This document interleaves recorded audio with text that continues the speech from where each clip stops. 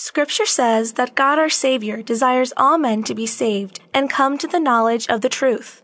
But what is the truth? And how do we gain that knowledge? The answer to these questions and more in today's edition of Faith with Father. Living Bread Radio presents Faith with Father, a program aimed at teaching today's culture the truth about the Catholic faith. And now here's your host, Tim Perry. Hello, and welcome to this edition of Faith with Father. I'm your host, Tim Perry, and with me today in studio is Father Pat Spicer, a priest for the Diocese of Cleveland. Welcome, Father Pat. Oh, thank you, Tim. Are you having a good time doing Faith with Father? I am, very much so. Good. Well, I'm sure our listeners are enjoying listening to you. We're going through the UCAT, what we believe as Catholics, and today we're going to talk about the 10th commandment, you shall not covet your neighbor's goods. And 465 of the UCAT asks, what attitude should a Christian take toward other people's property? Yeah, I'm going to read this right out of the UCAT here. Christian must learn to distinguish reasonable desires from those that are unreasonable and unjust, and to acquire an interior attitude of respect for other people's property. And it's interesting. I read that word for word because, in a sense, that's all of God's laws. In other words, writing it in our hearts, even if it's repetitious. They get it in our hearts, and so that we're able to live that incarnationally. That's what Jesus Christ was all about. So, in other words, classic example, stumbling block in the spiritual journey is to compare our insides to people's outsides. In other words, to go into our garage, get out the lawnmower, and see someone else next door that's got the bigger lawnmower, And immediately I think, hey, I need to have that. I mean, that's a ridiculous example, but you get the idea. In that sense, that's the lawnmower story is always... Or cars. I like cars. Yes. You get the idea, and we do that. And we do, instinctively we do that as original sin, and the mark of a Christian is to wage warfare against that very thing. To live that day of everywhere just saying this, how do I decrease so that Jesus Christ can increase?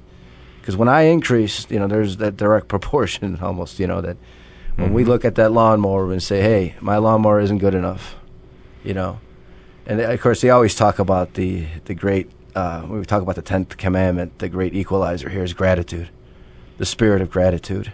Spirit of gratitude makes covetousness, envy, greed.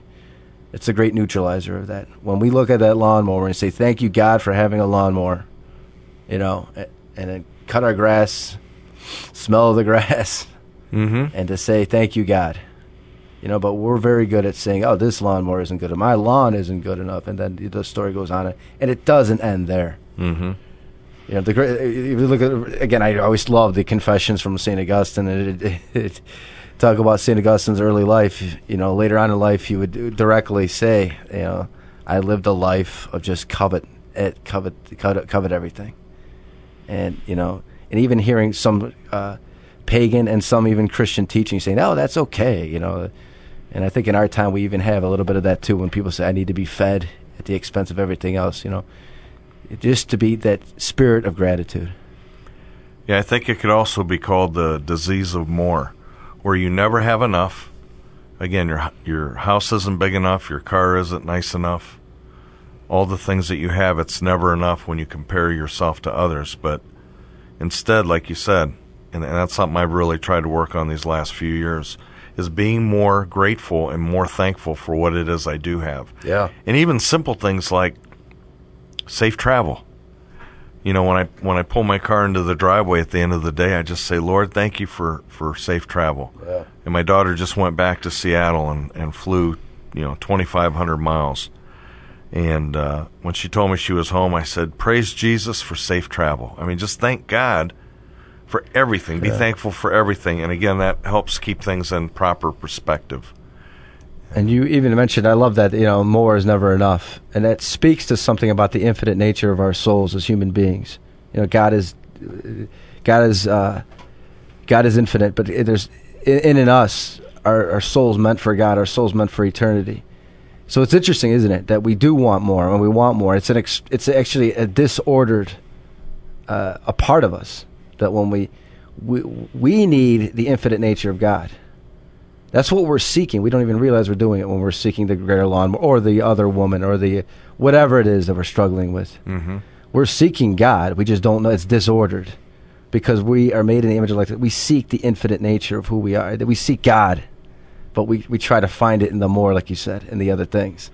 Well, again, too much of materialism. But in the spiritual realm, one of my favorite sayings, I call it a Tim Perryism, is, can you have too much prayer? Can you have too much whipped cream on your pumpkin pie? Mm-hmm. Can you have too much brown gravy on your potatoes? Can you have too much prayer? We can't pray enough. And again, St. Paul says, pray without ceasing. Pray always. So, on one hand, our human nature is that we want too much stuff. But on the other hand, as you said, because we're made in the image and likeness of God, we seek union with God, mm-hmm. and we seek that infinite nature of God. Mm-hmm. And that capacity should be on our spiritual side as far as prayer and heavenly things, wanting heavenly things, good things for other people, and wanting that more and more and more. And then that's correct order. And exactly, and one of the what the Catholic Church loves to talk about, lex orandi, lex credendi. And in other words, it's saying that how we pray is how we live. How we understand God and how we understand how He is present to us at that moment is how we're going to treat other people. For instance, if I walk out of here right now and I'm in a contemplative prayer, I'm rooted in prayer, there will be a sense of gratitude. Maybe not necessarily. I'm not talking about touchy-feely teddy bear kind of things here. I'm talking about being rooted in that the reality of who we are, and that doesn't. It's not a mystical thing like we're all going to levitate at, but we are going to be rooted in that because Jesus does, in fact, demand of us a poverty of spirit, and that means being grateful. Mm-hmm. A thought comes to mind when you said how we pray is how we live. It's like when Christ says, where your heart is, that's where your treasure is. Mm-hmm. And just like you said, I always I love the phrase, at the end of our lives, when we stand before God. Mm-hmm. We need to think about that more. And so as we live our daily lives, we have to think about when our lives come to an end and we stand before God.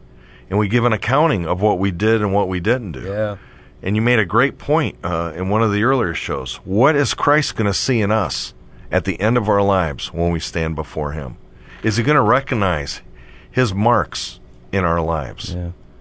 And that's a great point. So again, we have to start to think a little differently and then act a little differently in a manner that's pleasing to God.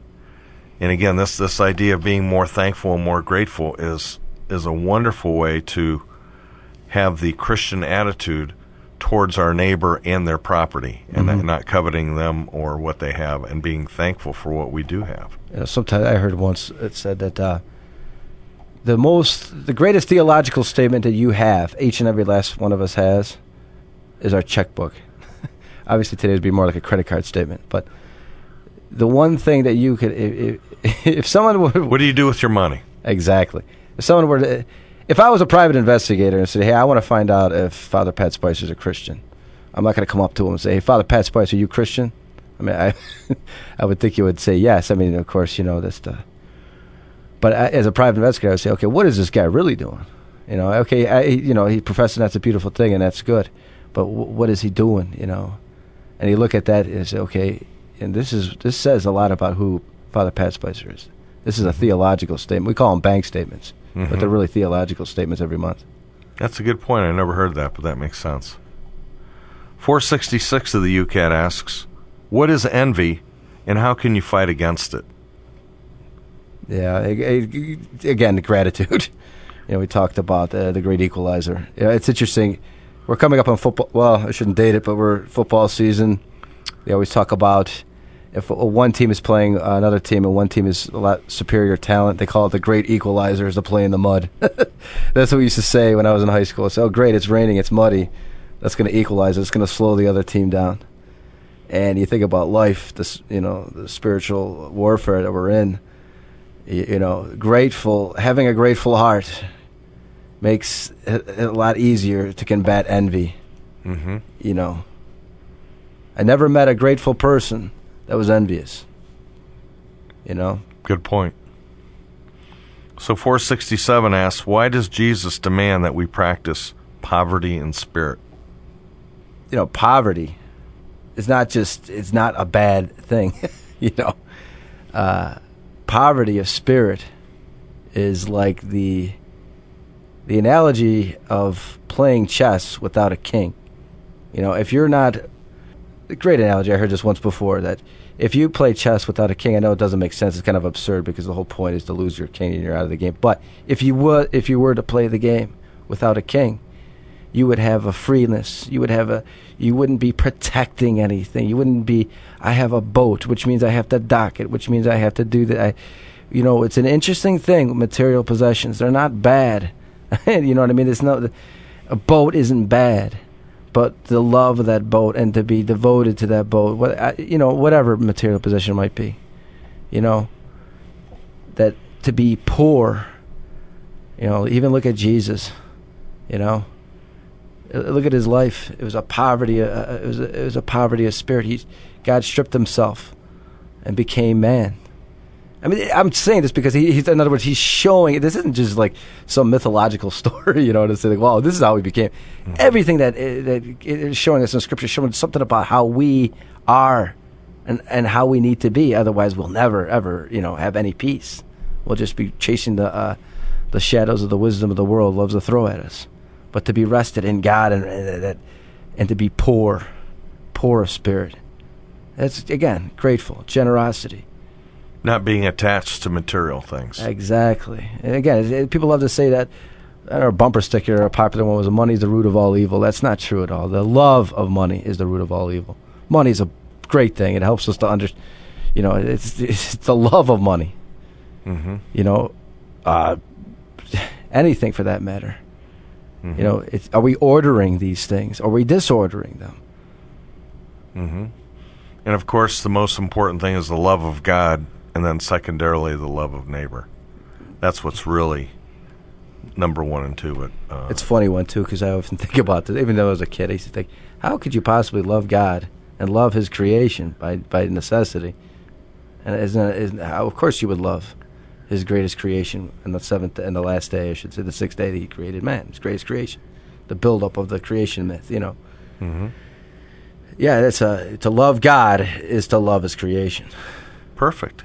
We've been listening to Father Pat Spicer, a priest for the Diocese of Cleveland. Father, can we have your priestly blessing? Absolutely. Almighty and eternal God, we ask for your blessing upon all of those people that are listening to this message on this day. May you have the peace and the mercy and the love of Christ in their hearts. And we make this prayer through Christ our Lord. Amen. Amen. In the Father, Son, and the Holy Spirit. We have hundreds of past Faith with Father shows archived, and we're now podcasting all the new shows. Simply go to the programming tab on livingbreadradio.com. This has been Tim Perry. Until next time, bye for now.